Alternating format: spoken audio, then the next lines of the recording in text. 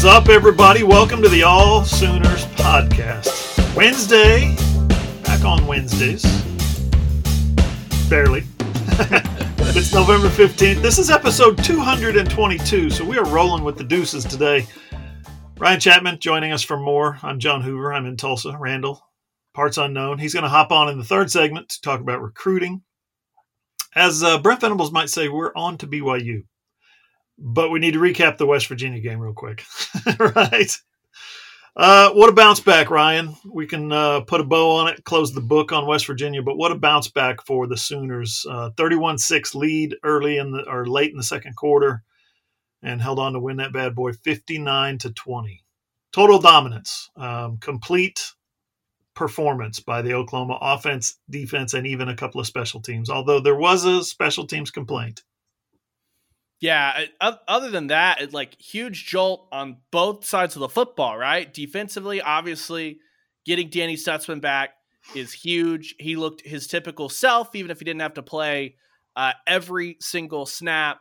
And alongside Kip Lewis, that looks like the linebacker duo that Oklahoma's going to rock with for certainly these last two games and whatever lies beyond, whether that be Big 12 carnage or simply maybe an outside shot at New Year's Six Bowl. I think Oklahoma's in great spot with whatever happens, unless maybe OSU wins the Big 12 and then neither them nor Texas are going. Like, I think that's how Oklahoma drops to like the Alamo. Other than that, they look like they're in a great spot for a New Year's Six game. So I think you're going to see Stutzman and Kip Lewis, and you flip it over him.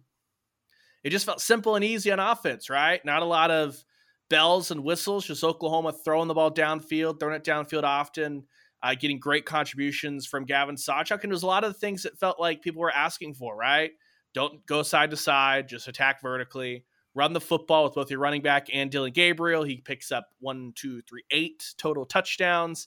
Nice day at the office for him. So I think who the question is just going to be the rest of the way.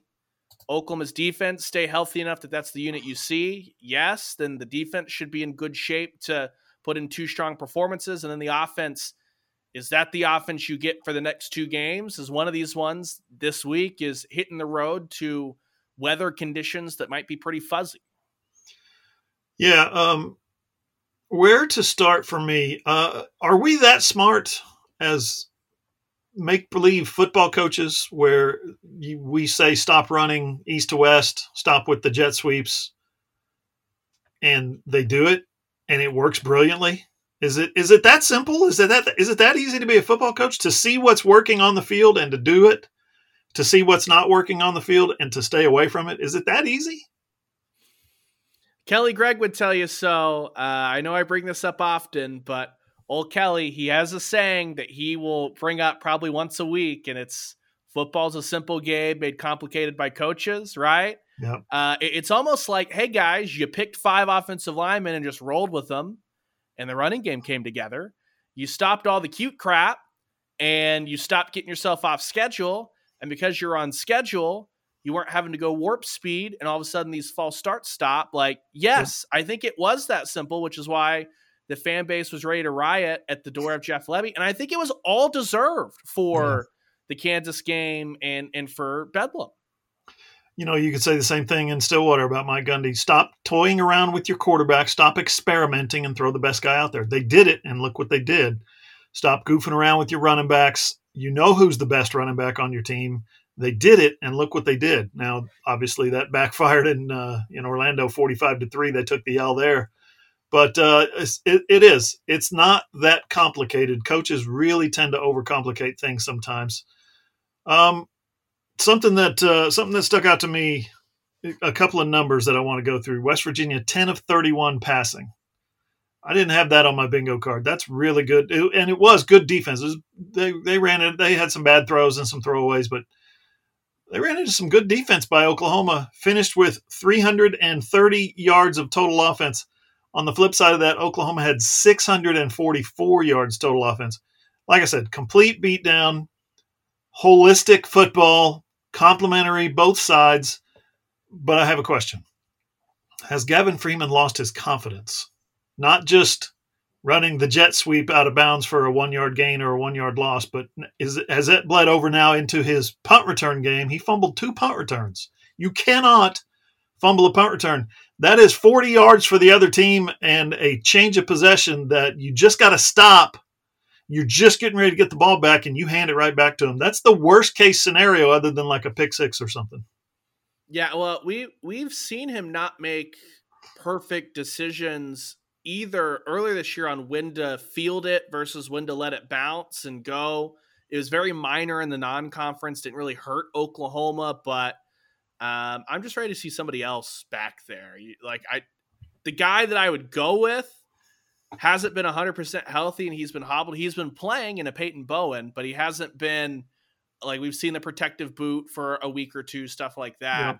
Yep. I think that might just need to hit a little reset button and get Gavin Freeman back into some spring and summer stuff to get that confidence back. Because, yeah, he's not shown the ability consistently on those jet sweeps to just put his foot in the ground, go upfield, and decide when to go. And now even the punting game, one of them hurt Oklahoma, one of them didn't. But none of the punts he fielded after that looked confident either. And so whether it needs to be like people are going to roll their eyes at this, but when Lincoln Riley would just put somebody back there to fair catch it, the CeeDee Lamb punt return unit, like that almost might be better for Oklahoma right now, just to stabilize for a couple of games, get in the off season and get that thing all sorted. Yeah. My first thought was Drake Stoops, Mr. Reliable, right? Yeah. Go back there and catch the punt. If you get in, if you have some space, get us 5 yards, get us 10 yards, make a move and get us 15 yards. That's the way the coaching staff needs to approach maybe the punt return situation. Or, you're onto something too with Peyton Bowen, electrifying in high school. Absolutely, positively electrifying in Class 6A in Texas. So if you can do that there, you're probably going to have a chance to do it at Oklahoma. Well, especially when you look at like some of the other candidates. Stoops, he's your number one wide receiver right now. So I understand if there's some hesitation about leaving your best guy out there to get smoked. Same with like a Billy Bowman, who is very, very explosive as well at Denton, across town, same stadium, but all that. Best safety, don't want to get him out there, get smoked. Jalil Farouk, your other big-time wide receiver, don't want to get out there to get smoked. Okay, so if Peyton Bowen, if he's healthy, that would be the thing. Then he's a guy that you've seen Oklahoma confident with Key Lawrence, confident with Reggie Pearson, Robert Spears-Jennings has come on. It's a little bit less of a risk if you throw him out there. And I mean, I just want to see that dynamic Peyton Bowen that you saw all the time in high school. That's got to translate. Everything else from his game's translated to the college game. I don't see why his ability in the open field with the football would not translate for Oklahoma. Two more things for you on the West Virginia game from me. They both have to do with the Oklahoma offensive rushing game, the OU ground game. All right.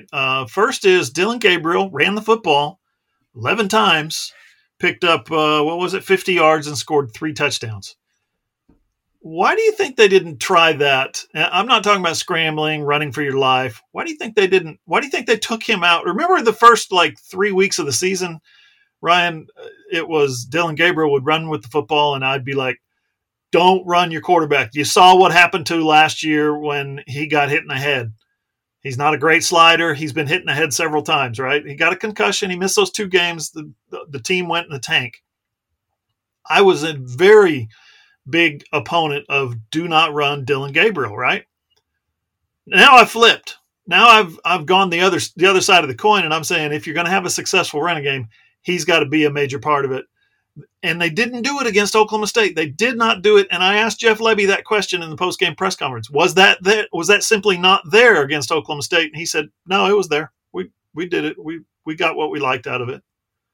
I'm sorry, but I disagree. Well, as we know, Jeff Lebby just delivers an electric press conference. It's always very insightful. He does a great job. He really respects that whole process and answers those questions to the best of his ability. We know that.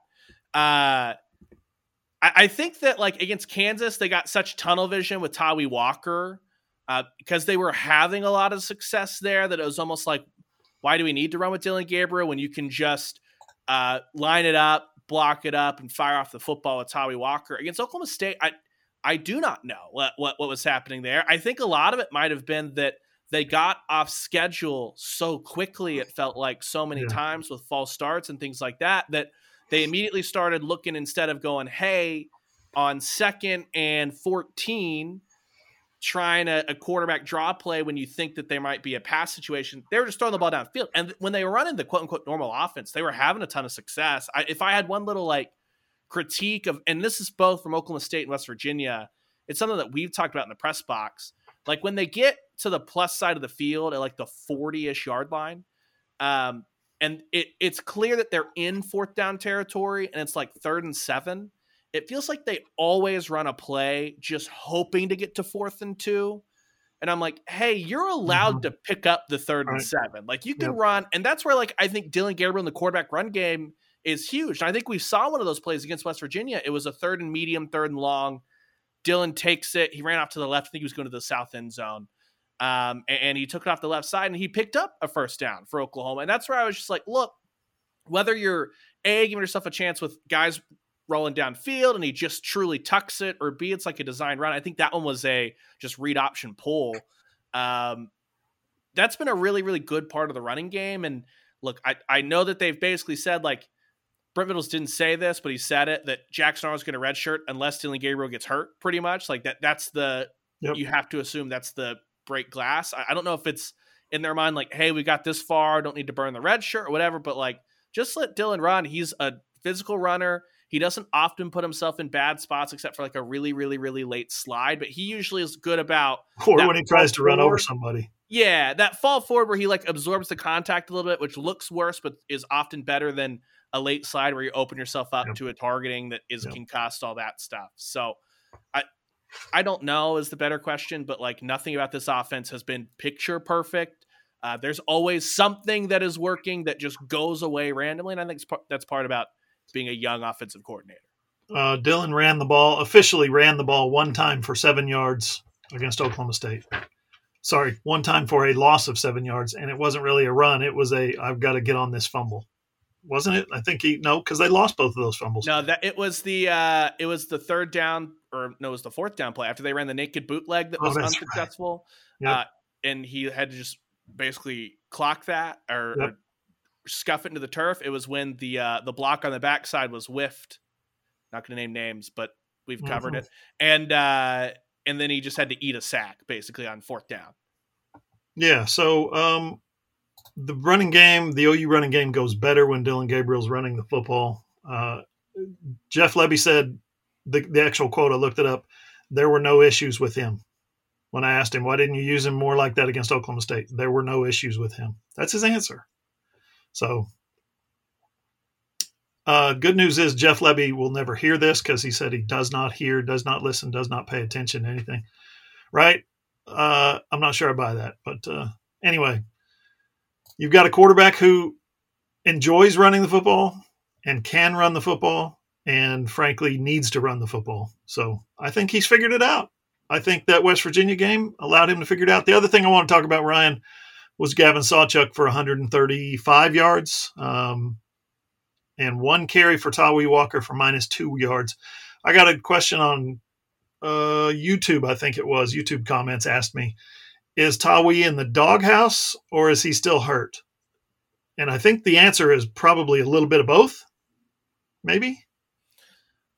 I think if he was in the doghouse, they wouldn't have used him like they did in Lawrence, and they wouldn't have given him that handful of carries in the 3rd quarter in Stillwater where he was clearly hobbled. Like if you're in the doghouse and hobbled, like you're probably just not getting that opportunity. I truly think it's more just he's not 100%.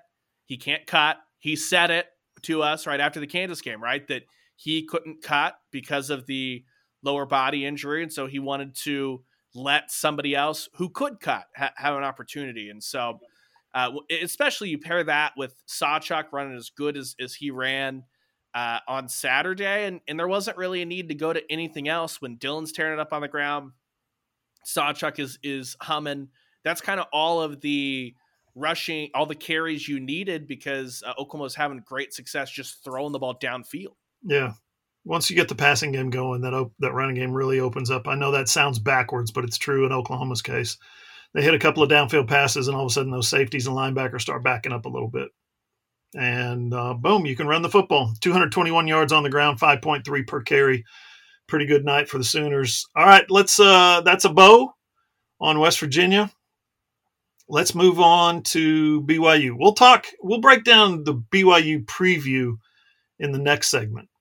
What I want to break down right now, what I want to talk about and dive into is the Big 12 Conference. Leadership, lack of, no direction. 14 teams, no more round robin. Hey, do you think we might need a tiebreaker? I don't know. What do you guys think? You think we might need a tiebreaker? Maybe. What if 2 teams finish tied? What if 3 teams finish tied? That's never going to happen. Just write some stuff down. Maybe we can use it in pencil in case we need to erase anything later. Big 12, what are you doing? Here's where we stand right now. Texas is currently 2 games left for everybody. Texas is currently in first place. There's 4 teams currently tied for second. They all have 2 losses. Oklahoma, Oklahoma State, Kansas State, and Iowa State. Let's just put it to bed this way, Ryan. OU makes the championship game if, number 1, of course, they have to win out. They have to win their last 2 games. Number 2, they can get in the championship game if Iowa State beats Texas this week in Ames. Iowa State is on a roll, but they're 7.5-point underdogs to the Longhorns this week. The Longhorns who just lost their running back for the season to an ACL injury. 7.5-point favorite, no running back. Not no running back, but, they don't have their starter, who Jonathan Brooks is really good, by the way. OU can also make the championship game if Texas loses next Friday night at home to Texas Tech. Probably not going to happen, but stranger things in this league have happened. They also have to beat K-State in that. What's that? And Iowa State would have to beat K-State. Right. They also need Iowa State to lose to Kansas State. No, beat Kansas State. To beat Kansas State. Sorry, said that wrong. Texas loses to Tech. Iowa State beats Kansas State. That's Iowa State beats K-State. The most inside straight as far as the least simple path. Or if Oklahoma State loses to either Houston this week, they're a 6.5-point favorite against Houston down there in Houston. Or next week at home in Stillwater to BYU. So there's your scenario. Oklahoma has a pretty clear path to get in, but they need some things to happen. They got to take care of their own business. And frankly, the way Texas is going these days and the way Iowa State is going these days, I don't know how Texas is a 7.5-point favorite. If that game shakes out like it looks like it could, OU just needs to win its 2 games and they're in the Big 12 championship. Crazy. Yeah, I think we were talking about this on radio. I think this is a huge weekend for Steve Sarkisian and Quinn Ewers. Yep. We all know what that Iowa State defense wants to do, how they're constructed, drop back, make you dink and dunk down the field. Yep. If the Quinn Ewers from last year rolls up to Ames, he's going to complete 50% of his passes, throw 2 picks, and Iowa State's going to have a great chance to win that game. If Quinn Ewers, who we've seen a lot this year, the patient guy, the one that's happy to just take what the defense gives him, understand, hey, I'm not going to hit 4 just absolute nukes to Xavier Worthy and Adonai Mitchell, and I'm going to have to use Mitchell behind the line of scrimmage and Sanders, then I think Texas should be fine.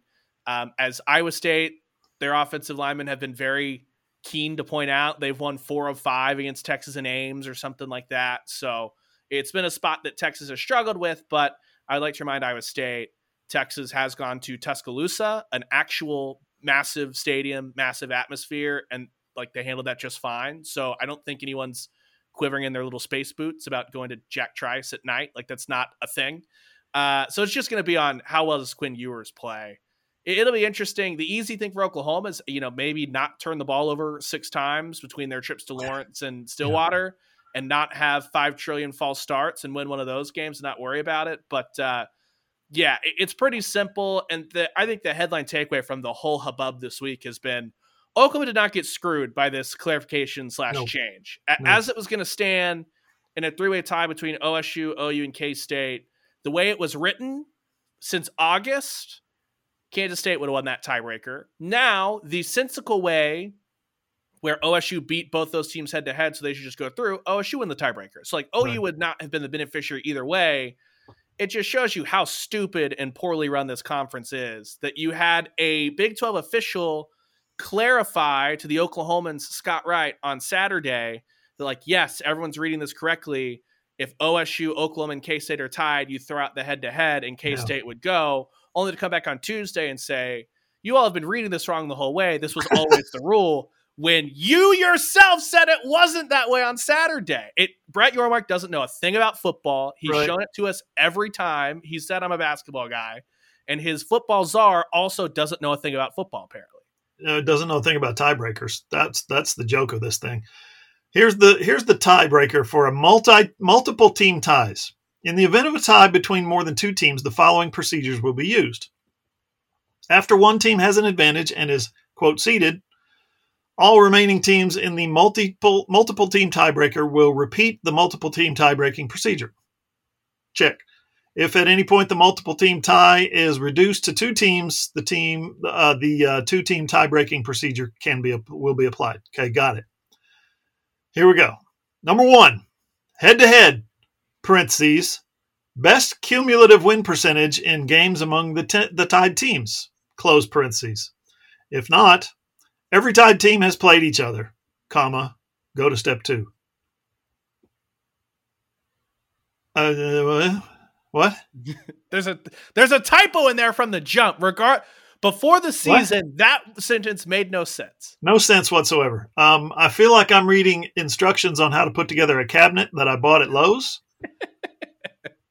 And I want to say, have you tried doing this in English? Because what you wrote there does not make sense to me. I speak English. It doesn't make sense to me.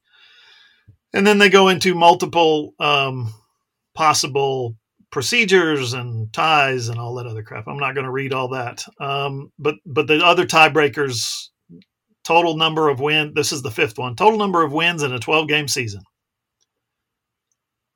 Okay. I thought we had discussed that this was a tiebreaker and that everybody's going to be tied. So including conference, non-conference, there's an FCS clause in there that you can only play one FCS, only count one win against FCS. Dude, Barry Trammell, he got the other end of what Scott Wright got. And Barry wrote at Sellout, he wrote, I was told that because OU and K-State did not play each other, OSU's sweep of the Sooners and Wildcats was nullified. So K-State didn't play OU. OU didn't play K-State. You can't say everybody's tied. This triangle, everybody's exactly the same. Because these two didn't play, right? So you got to throw it out. All right? But the fact remains, Oklahoma State did beat OU and K-State. So Trammell says, at least I had confirmation. Then Monday, I was told by the same Big 12 source that our Saturday night communication caused further discussion in the conference office, leading to the clarification, which is scheduled to be presented to the Big 12 athletic directors in a conference call on Wednesday. So they had that conference call today. Apparently, it's the same conference call they have every Wednesday following the college football playoff announcement, the rankings. Ryan, help me try to make sense of this if you can. See what you think of this. This is my usual plea for every game. Not every game. There were games occasionally that my daughter was playing soccer, and I would appeal to the soccer refs from time to time. Are you seriously trying to cheat here, or are you just that incompetent? I think it's incompetence in the Big 12's case. I think we've addressed that. Startling incompetence. Well, first off, they need a dictionary. This is not a clarification. A clarification would be like, this is what is written.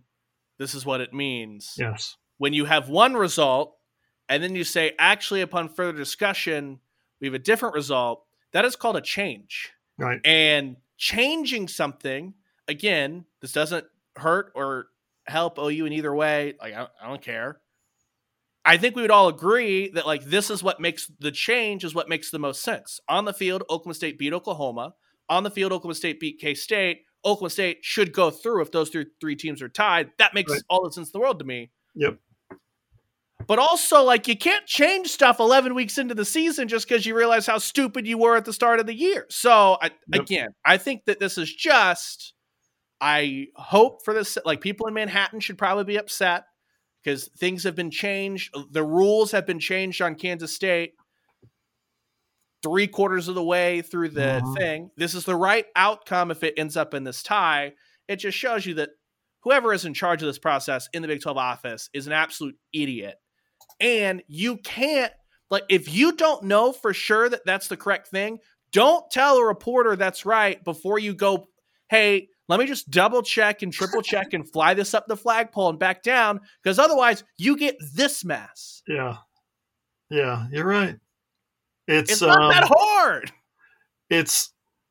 I hate to say it. These people know who they are in the Big 12 office. There's been some really good people over the years, some people who I consider friends, and I'm not pointing the finger at them. But some of the hires that have been made, some of the decisions that have come from those hires over the years, just completely pants the Big 12 in the eyes. You know how hard the SEC is laughing at it? You know how hard the Pac-12 is laughing? Pac-12's got problems, right? Pac-12's got issues, and they're going, at least we didn't do that. Big 12, this is why it's been tough for you to keep teams like Nebraska and Colorado and Missouri and Oklahoma and Texas A&M and Texas. It's just, do we need to pile on at this stage? No, we don't. Oklahoma has 2 games left in their Big 12 history, and they'll be gone. And you and I will be covering an SEC team after this. Maybe 3, right? Maybe 3. Maybe 3. I think it's an important historical footnote.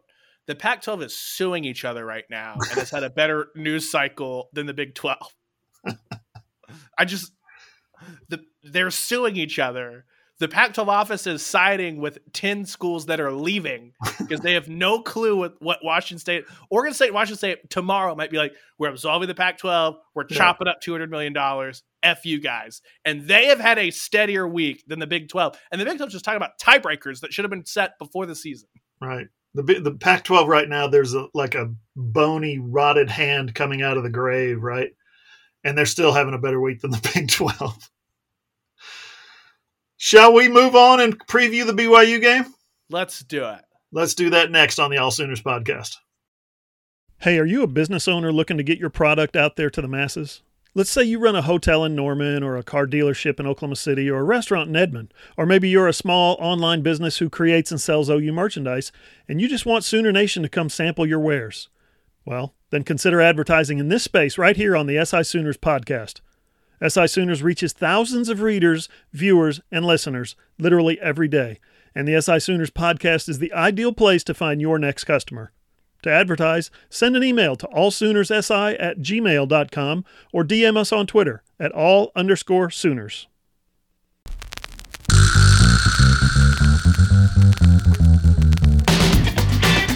If you guys want to follow our work, all_Sooners on Twitter. I'm at John E. Hoover. Ryan is at _Ryan Chapman. Randall is at Randall Sweet 5, and Ross is at Ross Lovelace. Check out those guys on Twitter. The website is allsooners.com. We're a Fan Nation affiliate, part of the Sports Illustrated Network. Don't forget, you're going to love this. This segment of the All Sooners Podcast is presented by Infinite Asset Advisors. How much of your retirement savings are you willing to lose? Would you say all of it, some of it, or none of it? Well, if you're nearing retirement, or maybe if you're already in retirement, the math and the science have proven that a few bad market years could wipe away the kind of retirement that you dreamed of. But there is a way to safely grow your money and not have any market risk. You can even turn your savings into guaranteed lifetime income. At Infinite Asset Advisors, not only do they help you plan for retirement, but they can also show you how to become debt-free before you get there. They are experts in financial planning, retirement planning, even estate planning. Just visit their website, infiniteassetadvisors.com, to learn more, or fire an email off at those guys, team@infiniteassetadvisors.com. If you want to do it the old-fashioned way and just dial them up on the telephone, area code 512-710-0130, 710-0130. Simple as that. We're on to BYU, Ryan. Diving in, Hoove, I'm very excited about this trip that's upcoming. I'm very excited to, knock on wood, appear to have regained some health so I can go on this trip, because that was very touch and go. Yeah. Sunday, Monday, Tuesday. two historic programs matching up for only the third time. The first time on one of these teams' home turf. That's about it as far as the excitement. BYU is just not good, and I think they might have packed it up and in this year. Yeah, I'll give you some stuff. Maybe you'll change your mind. BYU, I think, is 18th in the country in all-time wins or something like that. Maybe it's in the last 50 years. The Lavelle Edwards era, okay, I grew up in Alaska, and we got a lot of West Coast games, and so when a team is good, that's kind of the default. This is back in the day when not everybody was on TV, right? So we got a lot of BYU games. One reason was they scored 50 or 60 points a game and threw for 400 or 500 yards a game, and they were fun to watch. So I grew up a little bit on BYU college football. So I'm a big admirer. I love the color scheme, love the white helmets, love Lavelle Edwards passing game. All you got to do when you say BYU history, to tie it in, there's a bridge between Lavelle Edwards and what we see today. It's called Mike Leach. Mike Leach coached under Lavelle Edwards, picked up a lot of that stuff, the BYU offense, and a lot of his tendencies became what we see today, pervading all of college football, the spread offense. So Lavelle Edwards was an absolute magician. His quarterbacks, Jim McMahon, Mark Wilson, Ty Detmer won the Heisman Trophy. John Walsh beat OU in a bowl game, 31-6. They were up 31-0, and they were rolling. But let's talk about this year's team. Keaton Slovis, former, I think, pretty sure 5-star quarterback when I say that, recruit.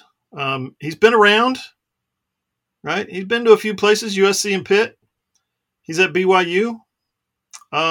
He hasn't been able to stay healthy this year. Ryan, he's missed the last 2 full games, and in their last 3 games, they have been beaten 35-6 to Texas, 37-7 to West Virginia, and 45-13 to Iowa State. Did you get those 3? Texas, West Virginia, and Iowa State. OU is not only 3-0 against those 3. They've beaten them 34-30, 59-20, and 50-20. They've outscored those 3 teams. Oklahoma has 143-70. BYU was outscored by those 3 teams, 117-26. Here's the good thing. Jake Retzlaff, the former number one junior college quarterback recruit, he's back on the bench this week. Slovis is still a little banged up, but he's supposed to be healthy enough to play. Kalani Sitake said if he's ready to go, he's our guy. So I like it, Ryan. I think it's a good matchup, and the fans are crazy. I've got a number here. What is it? 260-85 is what BYU is at Lavelle Edwards Stadium. 260-85. That's a hell of a place to try to go in there and get a win.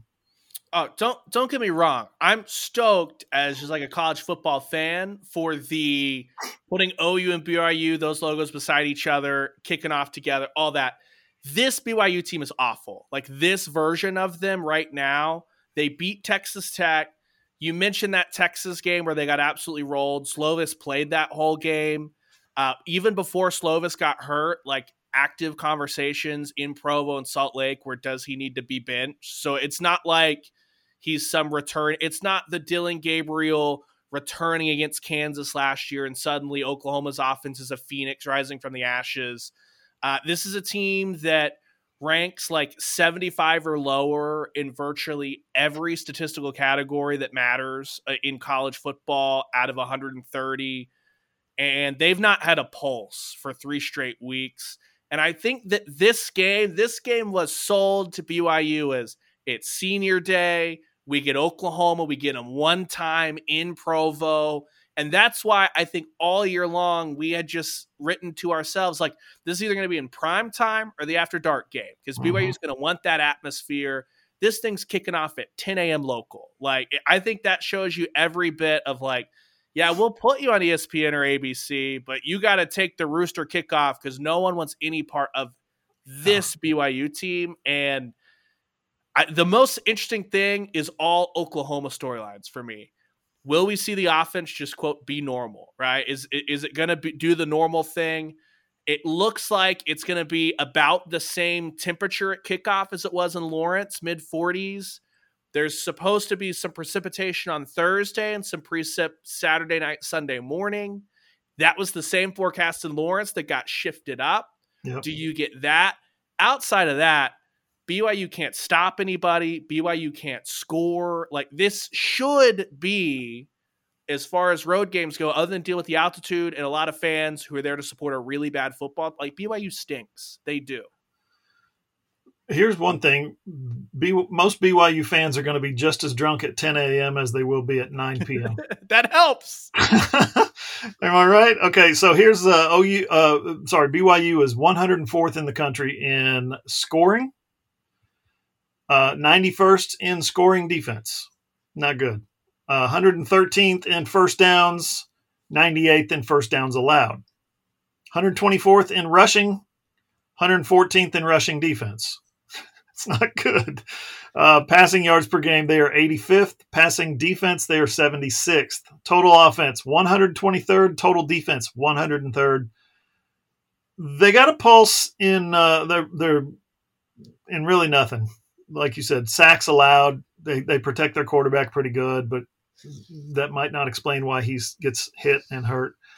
I'm with you, Ryan. This team right now, they're struggling with what Brent Venables might call competitive depth. Right? They're struggling to take that step up from 11 years. Is it 11 years? I can't remember. Of independence, not having a conference, trying to run around the country and play as many good teams as they can and fill in the blanks with everybody else. Now they're stepping up into Big 12 play, and you see the results the last 3 weeks. Yeah, it's kind of like when you were projecting, this is what made – I felt there were more unknowns about Oklahoma and Cincinnati than going to be unknowns about this game because of where it happens in the season, right? Those 4 teams making the jump up, they just weren't going to have the same depth. I think UCF, after Cincinnati had their portal exits, UCF probably was the closest roster resembling a Power 5 roster as far as what they've been doing, because they have those Florida athletes. They got dinged early. You saw they couldn't win a game without John Rice Plumlee. It's been tough touch and go with him. But getting BYU all the way at the end of the year, I think you're just seeing they're worn down. This is a group that I'm not sure if they would have brought the head coach back last year if they weren't entering a new conference, just to have that kind of smooth transition. Like, it's not like they were a great team last year, just struggling with the Big 12 slate. And the quarterback play has just been really bad. And when they can't run the football, like that's the one thing in this game. If Oklahoma, like if Gentry Williams doesn't go again like he did last week, if Deshaun McCullough doesn't go again, he was held out precautionary. Like, Oklahoma's defense is most gettable through the air. I just don't have any faith in Slovis or any of the backups to come in and consistently over 4 quarters really make Oklahoma pay for that, because that's like the one area where Oklahoma's defense, they give up yards mostly through the air. And yet, I'll say this, Ryan, Kansas's defense wasn't any good either. Oklahoma State's defense wasn't any good either, right? And Oklahoma went up there and laid an egg twice. One of them, like you said, in poor weather. The other one was fine. And both of those, to me, I give credit to the teams, KU and OSU, for making the plays that they needed to make, for taking it seriously, for preparing well. But to me, both of those games came down to what team Oklahoma brought out on the field. If they would have played better, if they would have not stumbled all over themselves, if they would have not jumped off sides a trillion times, like you said, if they would have not had unforced turnovers, I think Oklahoma wins both those games easily and comfortably, not easily, but comfortably at the end of the game. So do they go back to Provo, bad weather, long trip, really the longest trip in the Big 12, and do they make those mistakes again? That's the thing we have to ask. Yeah, and I don't think anyone's going to come on here with certainty and say, yes, Oklahoma's not going to turn the ball over, because when they've gone on the road, they've had issues, whether it be Dylan Gabriel fumbling in the red zone in Cincinnati, not a road game, but Oklahoma special teams miscues in the Cotton Bowl, Lawrence, Stillwater. I don't think any of those need to be rehashed. It really just Tulsa's the only one that has been pretty smooth sailing. But for Oklahoma, this is so much about focus, the same stuff they were talking about last week.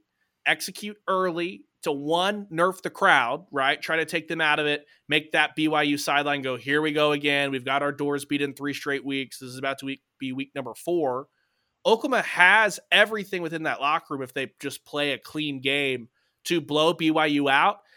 And they need that because you get the backups in the game in the fourth quarter. That's less wear and tear for turnaround on a short week to try to close the season out on a high against TCU. Mm-hmm. Everything's going to be moved up a day, right? Because it's a Friday, Black Friday game instead of Saturday. Like all of that, you can make the most of the toughest situation you have on your schedule as far as a quick turnaround. If you come out, don't turn the ball over, just get downhill. Gavin Sawchuk has a similar running game like he had a week ago, all that stuff. It'll be interesting to see because if Oklahoma fools around, even if they win this game, they're just going to make the turnaround for next week that much harder on themselves because everyone's going to be one quarter more beaten up for the quick turnaround to play TCU. Yep, you're right. A couple of quick pitches for you. You guys are going to want to hear this. Great interview Monday we had with Jonah Laulu. He's got tons of family who live in Utah. He said he's going to have 30, 40 people there at the BYU game. He said he goes to Utah a lot every year for snowboarding. 6'6", 293 pound Jonah Laulu on a snowboard. I want to see pictures. I want to see video. He said he goes to Brighton, which is really close, kind of in between Provo and Salt Lake City. So what I would recommend you guys do is watch that interview. He's laughing. He's joking. He's like bending over and like laughing so hard that he has to slap his knee. I'm serious. He is cracking up at some of the stories he's telling about snowboarding. So watch that interview and check out my story from this morning, please, at AllSooners.com. Jonah Laulu, absolute legend in the Monday night interviews. And then coming up later in the week, I'm going to try and have it ready for tomorrow. I'm going to try and turn it around for tomorrow morning. I'm going to have a story on Colby Clausen. Who's that? Who the heck is Colby Clausen? Well, some of you guys already know that name. He's the BYU linebacker who wrecked Sam Bradford's shoulder in their game at Jerry World in 2009. I spoke with him this morning for about 20 minutes, and I'm telling you, if he didn't have such a cool, super important job of taking care of BYU football players, which isn't going to be in the story, I swear we could have talked for 2 hours. An amazing conversation, a great interview, a very engaging person. And he said he has, for all these years, felt bad about injuring Sam, but he has said he's glad he got paid. He didn't affect his earning potential. He got drafted number 1 and got a $50 million signing bonus and all that guaranteed money. So I will have that for you tomorrow at allsooners.com. Ryan, any thoughts on previous games you might have watched between OU and BYU? That's how you do it. Well, there's only one on the table because I was not on this earth for the Copper Bowl, but I was up close and personal in the stands for that one. That was the first football game ever played at Jerry World, not the first sporting event. That honor goes to, of course, as you all know by now, Chelsea Football Club and Club America played in a summer soccer tour in Jerry World a couple months before Oklahoma and BYU squared off. But that was the first football game, not a Dallas Cowboys Monday nighter against the Giants or anything like that. It was OU, BYU, and only the second time those two teams ever played. Yeah, first American football game. There was a concert there a few nights before. Do you remember who it was? I do not. I can't say for sure, but my memory, for some reason, very faulty. My memory is like Garth Brooks. It's Garth Brooks. I'm not sure it was Garth Brooks. I don't know if it was or not. Should have been. We should just rewrite it. Actually, Taylor Swift kicked off the Eras tour the night before OU and BYU played, and she's been on the Eras tour ever since. That's what we're going to start here on the AllSooners podcast. That's a good rumor. Good stuff, Ryan. Thanks for fighting through again, man. We're glad to have you back. Absolutely. And hey, basketball season's kicking up. It'll be getting going a lot more next weekend. During the feast week, Thanksgiving week, Oklahoma heads out to San Diego. First game against Iowa. Then they'll meet. That's on Thanksgiving Day, I believe. Sure, my fan will be stoked for that. Then they'll play either Seton Hall or USC the next day. So Porter Moser's crew has been really impressive. I haven't played anybody, but they've been really impressive. And that thing will get going. And Ginny Baranchek's girls are in the top 25 after a big win at Ole Miss. So How is OU ranked 25 after a win? Was it a double-digit win at Ole Miss? And Ole Miss is ranked 23. Yeah, I think it was our old friend, and this is where nerdy Ryan gets to come out. The great thought of pull inertia, where if you start at 10, it's easier to get to 1. It's also harder to fall all the way out. Oklahoma started unranked, has that win. So for them to jump all the way in, they got to jump to 20 to 25. Whereas Ole Miss, it takes all this to now everyone's like, well, they lost to a ranked team because I just ranked them right. It's silly.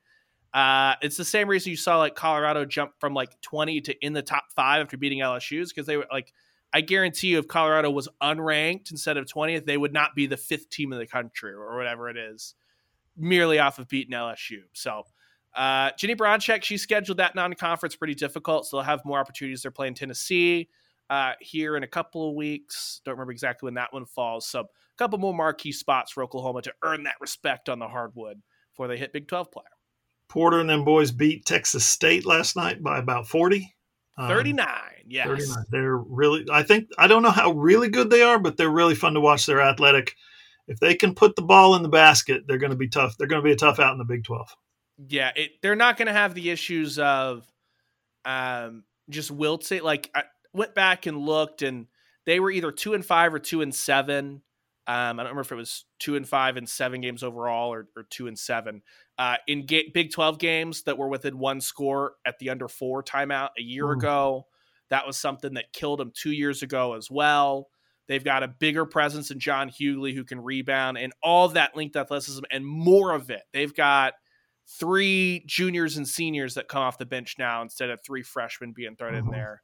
I know Porter Moser's really excited about that, but I'm kind of in wait and see mode. I think we'll learn a lot more about them next week during Feast Week with not a world beater Iowa team or anything like that, but just some Power 5 competition. Ryan, we'll see you in Salt Lake City. Beautiful. See you tomorrow, boss. All right. This segment of the AllSooners podcast was presented by Infinite Asset Advisors.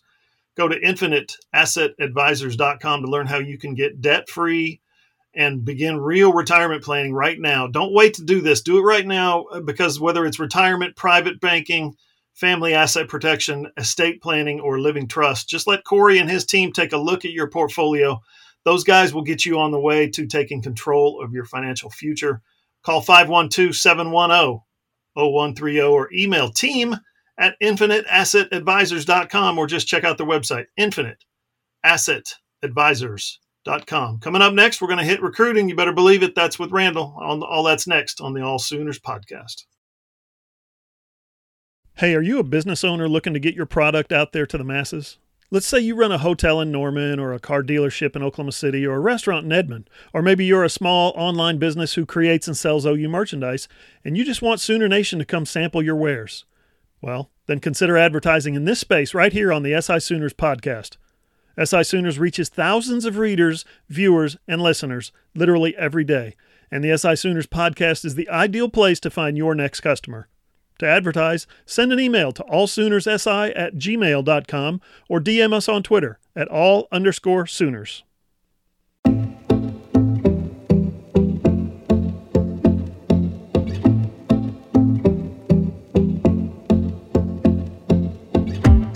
All right, final segment of the AllSooners podcast. Remember, if you like the podcast. We really appreciate it. Give us a like, drop us a rating, give us a 5-star rating because we're 5-star talent, right?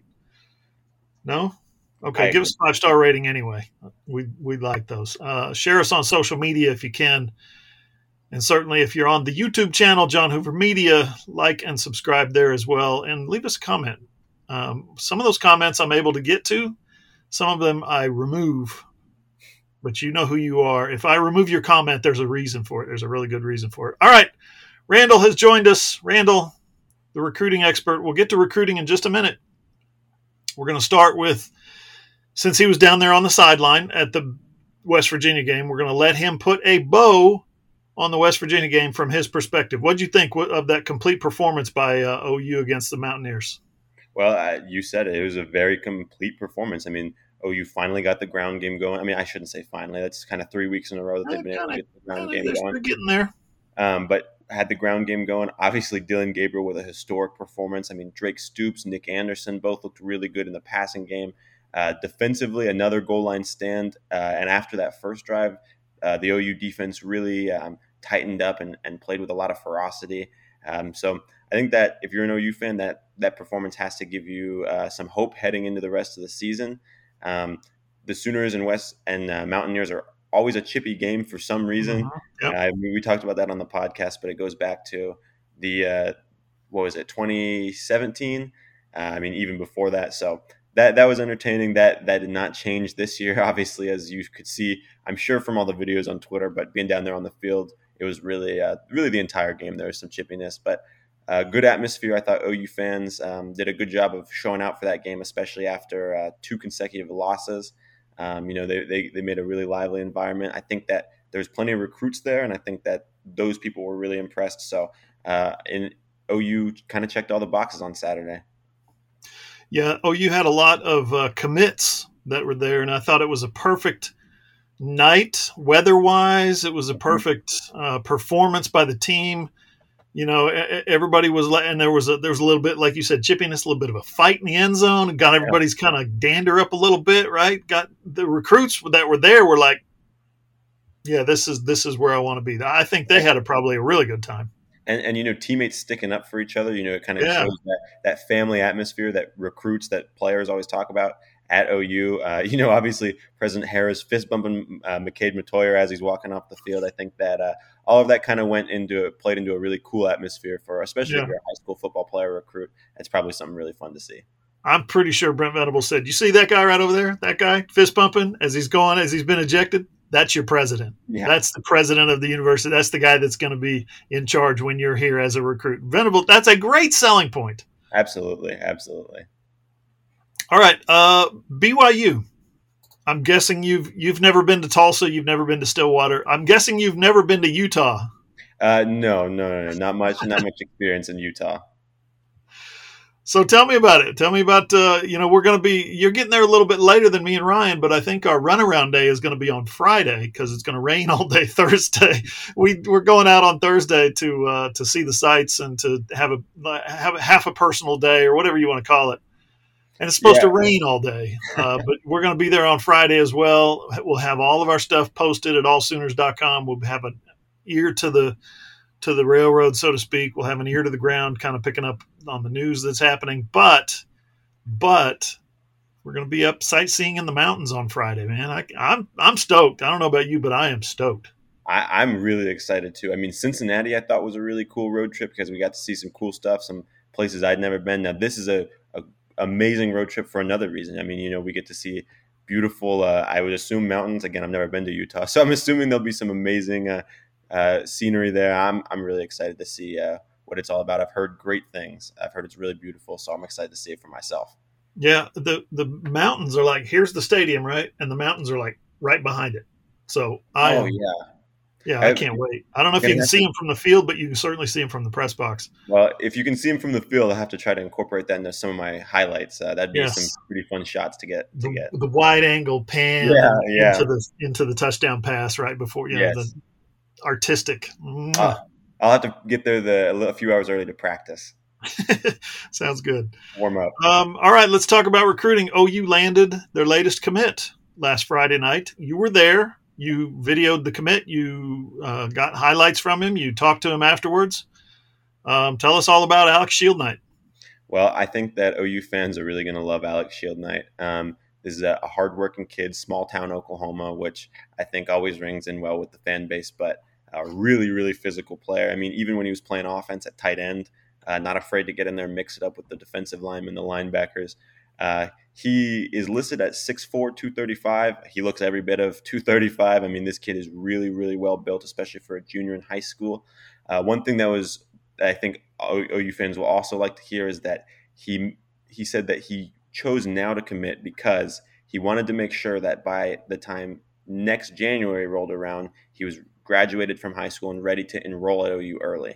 And so that was a real big motivator for him committing so early, is because he wanted to get to Norman early. He wanted to be part of that early enrollee group that really gives those players an advantage to learn the playbook, learn life in college football and just get more experience in the weight room with, Jerry Schmidt, that strength and conditioning staff.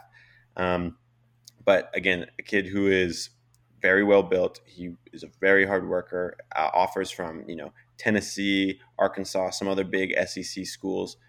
He told me he grew up as an OU fan. He said that went to one OU game, and it was OU versus Ohio State in Norman. Maybe not the best game to go to if you're an OU fan, but nonetheless, he seems pretty excited to be in Norman. And he said that his relationship with Coach V, with Coach Chavis, the defensive line group, that is really just unmatched. That's what led him to OU. And I mean, I feel so redundant saying that, but I feel like every single recruit I talk to, I say, what sets OU apart? And they say the relationships I've been able to build with Coach V, with Coach Chavis, with Coach Bates. Nigel Smith told me the exact same thing. I mean, that's what I hear over and over again from these recruits. So I know it sounds redundant. Maybe fans don't like to keep hearing that. But I think that this staff is just really, really good at building relationships, showing parents, student athletes, everyone involved that they obviously care about the football side of things and that they're really focused on that. But even off the field, that this team is focused on growing these football players into young men. I think that rings really well with parents. And I think that the type of players that the Venables regime is trying to recruit, that means a lot to them. And so I think that's why the Sooners have had success recruiting players like that. On the field, I mean, Alex Shieldknight was a complete game wrecker. I don't think Broken Bow completed a pass until maybe the second half, pretty close to halftime at least. They scored 7 points in the entire game. I don't think he actually had any QB sacks, but he had multiple QB hits, dragging the quarterback down, and they were hard hits. I mean, as my coach would say, the remember me hits, where you make that the quarterback, the running back, he's thinking about you next time he gets the ball. Made a few tackles for loss. He impacted the game at tight end. Caught a 58-yard pass, I think, like the second play from scrimmage. Then the next play or two plays later, caught a touchdown. Later in the game, he was kind of playing an H-back role, and they handed off the ball to him, and he ran into the end zone. Now, again, he is playing defensive line at OU, but I think that him playing tight end, being so successful there, just shows the versatility, the athleticism. And again, in a game where the other teams may be able to drop back and throw the ball a little more, you'd see that some of those pass rushing skills come to fruition. Yeah, that's a good point. My favorite part of the story from Friday night when Alex Shieldknight committed, we talked about it at the top, and that was it was a big recruiting weekend for Oklahoma. Bunch of visits, bunch of commits, bunch of people on campus taking their visits, official visits, unofficial visits. Alex Shieldknight said, "Nope, sorry, can't make it. I got to go duck hunting." I meant to mention that. I was going to say if OU fans did not already love this guy, that's what's going to be the cherry on top. I mean, I think it was Eddie Radosevich asked him, when are you coming to Norman next? And he said, I don't know, but not tomorrow. Got to go duck hunting. So if they get him and they get Grant Bricks, the offensive lineman from Iowa, you talk about a couple of country boys through and through. They're going to be roommates. That's my prediction. If Bricks commits to OU. And the thing is maybe it sounds stereotypical, but you want those country boys on the trenches. I mean, that's where those guys thrive. And I think that, that nastiness, that physicality, that hard work, again, maybe it's country toughness. That's the word I was looking for. Yeah. Toughness. Grittiness. All that shows up in the trenches. And I think that both of those guys have it. Yep. All right. So what's the latest on Bricks? Well, he was in Norman this weekend. Saw a picture that confirmed that. In case anyone needed proof, it's on Twitter. Go find it. But from what I understood, really, really enjoyed his visit to Norman. Again, was able to, as we've heard with plenty of other recruits, was able to talk to Coach Biedenbow, kind of build that relationship. I know that he already was super close with Coach Biedenbow, super close with Coach Schmidt, the strength and conditioning coach. So obviously being in Norman, he was able to strengthen those relationships in person. And then on top of that, I mean, OU putting up 59 points, probably their best offensive performance of the season, given the caliber of opponent and the way that they played. So that's obviously going to impress. And then I think people may say it doesn't matter, but the other school that Bricks is heavily considering, Nebraska, they lost 13-10 at home to Maryland. So I don't know exactly how much 1 week will play into this very high 4-star recruit's commitment. But again, when he's nearing the end of the line, this is what's fresh in his memory. Nebraska scoring 10 points in a loss versus OU scoring 59 points in a win. A game that he's at, a night game, again, where we saw McCade Matoyer get showered with praise. He was kind of one of the heroes of the night, an offensive lineman.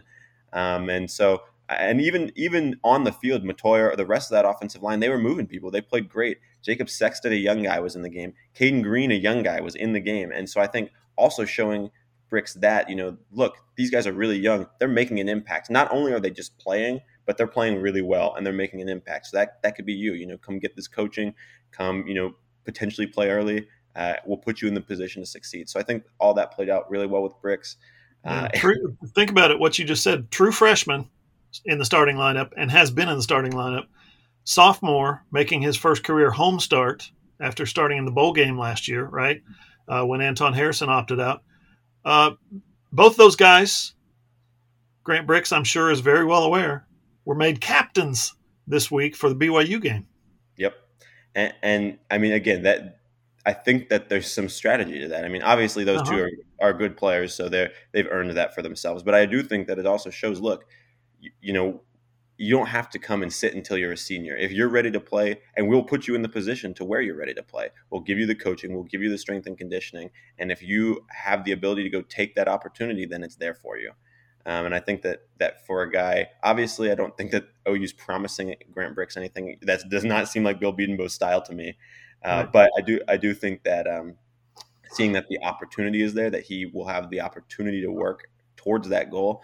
Again, with the relationship he's built at OU, with the success that they were kind of able to have getting back on track, I think that all signs are really, really positive for Grant Bricks right now. OU's going to have to close out, of course. Nebraska's not going to give up. They're really close, a lot more local to him. But I do think that after this weekend, OU's in the driver's seat. All right. Among the other visitors that were on campus last week, there was another former Michigan State commit who has since decommitted from the Spartans. Tell us about him. Yeah, Cameron Campbell. So, Eli Bowen is also committed to OU in the 2024 class. Cameron Campbell's kind of a polar opposite style of player. He's 6'1". He's really long, super athletic. I mean, 47 second 400, which if you know track, that's moving. That's flying. Yeah, and so long, fast. I mean, from Florida. This is kind of the guy that Jay Valai, that this defensive staff seems like they would take a chance on. Not rated very highly, but when you factor in his athleticism, his size, the potential is through the roof. And again, I think that at this point in the class, OU's kind of, with that defensive backroom, just taking all the guys that they think are good enough and saying, when you get here, battle it out. I mean, you've got Eli Bowen, who I mentioned. You've got Michael Patterson McDonald. You've got, I think there's already 7 defensive back commits in the class after getting Reggie Powers a few weeks ago. So now, fighting for another guy, it's going to be create a crowded room. But if those guys get to OU, if they do all end up getting to OU, then it's just going to create competition and the cream rises to the top, right? But for Campbell specifically, I think it helped this weekend that former Michigan State commit and current OU commit Reggie Powers was also on campus. So again, both of those guys were committed to Michigan State, decommitted in September. Now one's committed to OU. One was on campus this weekend. I think that's going to really help, again, that having another former Michigan State commit there, someone he knows. And this is someone that I think that OU would really love to have. Again, the length, the athleticism. That's just, you don't find guys like that very often. And OU continues to recruit that Tampa, Orlando area, which they've been really, really hot on the trail there recently. Sorry, I almost forgot too. Speaking of Tampa, offensive lineman Eddie Pierre-Louis in the 2024 class. We were talking about Grant Bricks. It feels like OU may have moved on from Pierre-Louis. It doesn't seem like that's going to go their way anymore. So makes it even more important to land Grant Bricks. Yeah, good point. There were some 2025s on campus as well. Is that right? Yeah. I mean, most notably Nate Roberts. So I think in-state OU fans will definitely know that name. The star tight end at Washington High School. One of the top 2 tight ends in the whole country, one of the top 60 players in the nation. This is someone that OU would love to have. I mean, when OU missed out on him originally because he committed to Notre Dame over the summer, I know that was a big loss for them. That was something that they were really feeling. At the moment, OU fans kind of tried to, mask it and say, well, I mean, it's because we were making room for Devon Mitchell. But I think at this point, OU's realized that there's no reason they can't go grab both of those guys. They're in different recruiting classes. Yeah. Nate Roberts has been a guy who over this summer has worked out with Kevin Sperry, with Elijah Thomas, who are in his class, both committed to OU. Jaden Nickens is a guy who he's played in the state championship game before. Good chance that they'll see each other in the state championship game again this year. So that he's got a good connection with the other guys in the 2025 class. He's been to Norman multiple times this fall, so it's a great, great sign. But OU, they still have their work cut out for him. Nate Roberts was also at Penn State this fall. He was also in Columbus to visit Ohio State. So it's not cut and dry just because he's from right down the road in Washington, even though I think Washington is only like 20 minutes from Norman. So OU's got their work cut out for him. The fact that he was on campus again. And hey, we mentioned it earlier in the season when Devon Mitchell was coming to campus. We thought Stogner would have a big game then. Turns out it was just delayed a few weeks. He had a pretty solid game with Roberts on campus. And so I think that that's a good sign for Joe John Finley and company to kind of point out and say, look, when you're here, imagine what we could do with you in that role, And so I think the coaches listen to the podcast. I think we gave them the idea. Yeah, I think so too. I mean, if Joe John, if you're listening, you're welcome. But really, I've seen Nate Roberts play. I mean, he's a tremendous athlete for a kid who's 6'5", 235 already as a junior in high school. And so if OU is able to get him on campus and play him in that role, he'd be super versatile. I mean, catching passes, running downfield. Obviously, Stogner did a great job of that on Saturday specifically. And I think that the OU coaches are trying to tell Roberts, now imagine if this was you with your athleticism, with what you can do with the ball in your hands. And then also in the 2025 class, Max Granville from the Houston area, Fort Bend Christian Academy. Smaller, quicker edge rusher. I think he's about 6'3", 220 right now. But, I mean, the weight has not been an issue. Alabama has offered multiple other big schools as a 4-star recruit. And from what I understand, he really, really likes OU. Getting to be in Norman this weekend, while the defensive line may not have recorded a sack, but that defense did perform really well. Seeing the way that not only the team got excited, but the entire stadium erupted when OU got that goal line stand. I mean, the music started playing, the fans were jumping up and down, the players were running onto the field, jumping and congratulating each other. Stuff like that, when you're able to see the buy-in from the team, I think that really will play well with recruits. Again, especially a guy who is pretty close from the Houston area and seemed to already like OU. And then finally in the 2025 class, the offered guys was CJ Jim Coyley, who has been to Norman before. He was at the Brent Venables camp this summer, and he performed really well there. Was able to stick with some of the top receivers. Big defensive back. He's already 6'3", 200 pounds, again, as a junior in high school. So guys like that are not you don't come across every day. He plays for Lipscomb Academy, which, if you know, national high school football is one of the top high school football programs in America, one of the best teams in Tennessee pretty regularly. Caleb Beasley, who OU offered and tried to get in the 2024 class, also from Lipscomb Academy. There's a few other offers on that team, but Jim Coyley specifically is a guy that I've talked to. He has a really good relationship with Coach Valai. He says he talks to the OU coaching staff pretty regularly. And after the Texas game, he told me that he'd kind of kept tabs on OU. That game really opened his eyes, and he said after that game, OU was definitely getting a visit from him. Well, came to fruition this past weekend. From what I understood, seems like he enjoyed himself, and I think that, again, long way to go, but I think that OU may be in the driver's seat as of right now with him. Interesting. Okay. What about what was I gonna ask you? The running back, 2025 running back, dropped his top 3 on this week.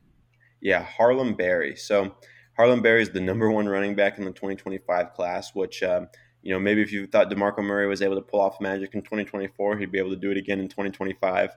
Unfortunately, after Berry, I think, put OU in his top 5 or top 8, one of his top schools list, cut that list and announced his commitment date this week. Mm-hmm. And OU is not in that top 3. So Texas, LSU, and Florida, which if you're OU, kind of have to be shaking your fist at that. That's 3 future conference opponents. But again, In 2024, landing the top running back, also landing Xavier Robinson, bringing in Andy Bass. You've already got a top 5 running back committed in 2026. Feels like right now that running back room could get a little crowded, especially with the freshmen they have on campus now, Dalen Smothers, Caleb Hicks. Yeah. Javante Barnes didn't see the field much this year. He'll probably stick around, at least not going to the draft. Gavin Sawchuk's going to be on campus for at least 1 or 2 more years, you'd expect. So that running back room could get crowded, probably hard to fit the number 1 running back in 2025 after you also landed the number 1 running back in 2024. But again, if you're OU, of course, it'd be nice to have those guys. He'll pick between Texas, LSU, and Florida in December. A couple of guys dropped their top, not finalists, because they're going to keep paring it down because that's the way the system works. But one dropped his top 4, one dropped his top 12, and OU came up favorably in both. Yeah, so we'll go with the top 12 first. Myron Charles, a 2025 defensive lineman, 6'4", 295 pounds, big dude from Florida. And I think I mentioned before the podcast, I feel like half the SEC is in his top 12. So OU, again, plenty of work to do. This is a guy who has got offers from all over the country. He's a top 150 player. Again, those big physical defensive linemen like that, not easy to come by, so everybody wants them. But OU's recruited Florida really well recently. Heading into the SEC, they'll have a better chance to continue to recruit well in the Southeast. And I think with, you can look at what they've done with a guy like DeJoun Terry, with some of their interior defensive linemen this year, and kind of point to a guy like that and say, look at the role you could be playing. You could be in on these goal line stands. You could be doing things like that. So OU's going to have to continue to build that defensive resume. But I think that at least at the moment, they're in the mix. They're in the top 12 for Myron Charles. Again, probably going to be hard to pull a guy from Florida away from Florida State, from Miami, from some of those other places. But they've done it before. It's not impossible. And then Jacaden Ferguson, a 2025 wide receiver from the Houston area, released his top 4, and that included Oklahoma, Oregon, Tennessee, and Houston. Right now, I've heard some rumblings that Houston may be in the lead there.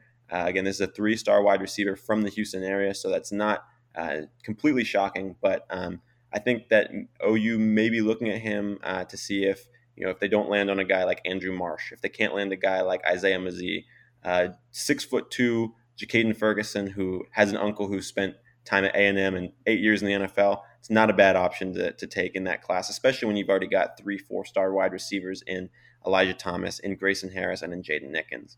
Jacaden Ferguson's a big play threat. He's athletic. Again, 6'2", he's tall.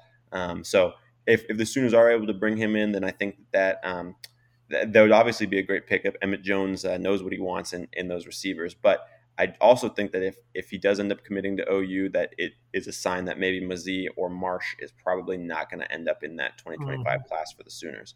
But he's announcing his commitment on January 2nd, so plenty of time between now and then, or January 4th. I don't know, sometime in early January, 2nd or 4th. And so OU will know more then. But I think that right now Houston's probably the leader for him. Interesting. Yeah, if Mosey picks Oregon, that might be an indicator. Team rankings as of right now, we try to get these in where we can. Rivals, OU is number 6.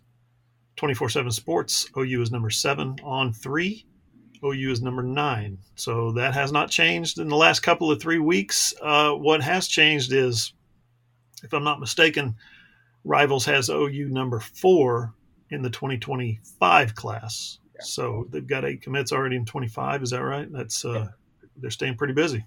Yes, they are. And I mean, again, we just talked about a few 2025 guys who are making decisions soon, some guys who are in on campus. So that list could be growing very quickly.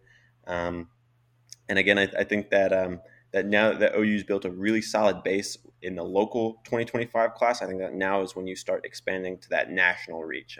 Again, you've locked up a lot of the top 2025s in Oklahoma. I think the one guy that they're still working on in-state is Tristan Haynes. Yeah. And that's probably the best guy in the state in 2025 on defense. Got offers from Alabama, all over the country.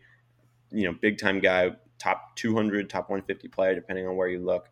But it seems like OU leads for him. Again, he's got 4 teammates committed to Oklahoma, so OU's already done a pretty good job of locking up Carl Albert. But I think that once if they're able to close on Tristan Haynes, then I think after that, that's when you really start to make that national recruiting push, start focusing on the guys out of state, things like that. Because again, at that point, if Tristan Haynes does end up on board, you'd have 9 commits.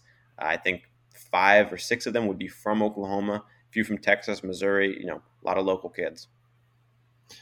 Good stuff, Randall. Anything else to wrap up the recruiting cycle?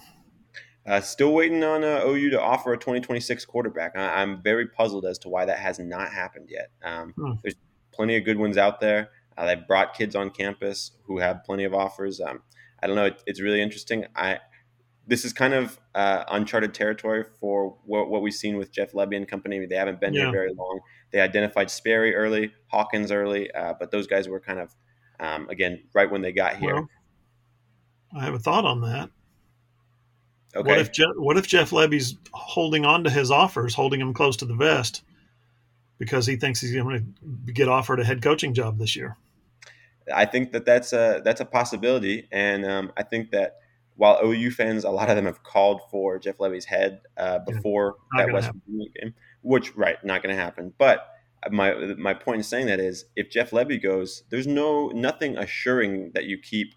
Not only, people may say Jackson Arnold, but not only Jackson Arnold, Michael Hawkins and Kevin Sperry is the real key there. He and Jeff Lebby are very close. He moved to Oklahoma just to be closer to OU and Jeff Lebby. They've got a great relationship. He's the style of quarterback that Jeff Lebby loves to play with. He really fits that similar Dylan Gabriel mold as a player. And so I think that if you're an OU fan, if you want to hang on to Kevin Sperry, then keeping Jeff Lebby around is probably the best chance to do that. I think that that's a really great point, that if Jeff Lebby was offered a head coaching job, that maybe then you'd see those 26 offers go out. But maybe he is holding on to his cards until he knows more clearly whether he will or won't be doing that. He's recruiting the heck out of them quarterbacks. Jeff Lebby much more likely to get a raise than he is to get fired. Trust me on that. Yeah, I agree. Like you said, 2 4-star quarterbacks in back-to-back classes. He was able to land a second quarterback in the 2024 class and a guy that's pretty talented in Brendan Zerbrug. Obviously 59 points last week. I agree with you. I don't think that his head's going to be on an axe, but I do think that the head coaching thing is a possibility depending on what becomes available. Yeah. And he strikes me as the kind of guy that might just take something as it opens. He just wants to be a head coach. He just wants to run his own program, even if it's a mid-major or a minor program. He strikes me as the kind of guy that thinks he's ready to do that, and that will be his first step to becoming a major head coach, because those jobs don't open all the time, those really good ones, like Texas A&M, for instance. Right. He's not going to be offered that job, obviously, but to get that job, to be a guy that gets that job, you have to be a successful coach at UTSA, for instance, right? Or somewhere else, Louisiana Tech or whatever. So something that's interesting in that, yesterday I think we kind of talked about who Mississippi State was interviewing. And while, again, don't think Jeff Lebby's probably right for that job, right? Who they hire could affect Jeff Lebby. If Caldwell leaves Liberty, heads to Mississippi State, Liberty's head coaching job is open. What if they call up Jeff Lebby? Is that the type of job that he takes? Because that's the type of school you mentioned, that mid-major, that UTSA level program where you can have mid-major success and then get plucked by a bigger school. So I think, and I'm not necessarily saying Liberty specifically, but if a smaller school like that does get their head coach plucked for the Mississippi State job, that could be the type of role that Jeff Lebby takes. Even think back to UCF. If their head coach gets plucked, is that a guy is that a job that Jeff Lebby would like? It's just stuff to think about.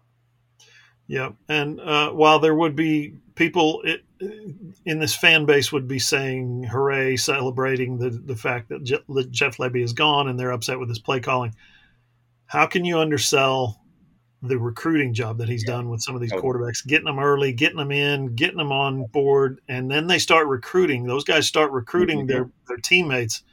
Yeah. His value to the program goes way beyond calling plays on Saturdays. Yes, 100%. And again, not only recruiting those guys, but building those relationships. Like we said, not only did he get Kevin Sperry to commit really early, I think Kevin Sperry was a sophomore when he committed to OU. Mm-hmm. Kevin Sperry moved to Oklahoma. He moved from DFW to Oklahoma. That's because he wants more coaching from Lebby. Right, exactly. He wants to be around Lebby, wants to watch film with Lebby every day.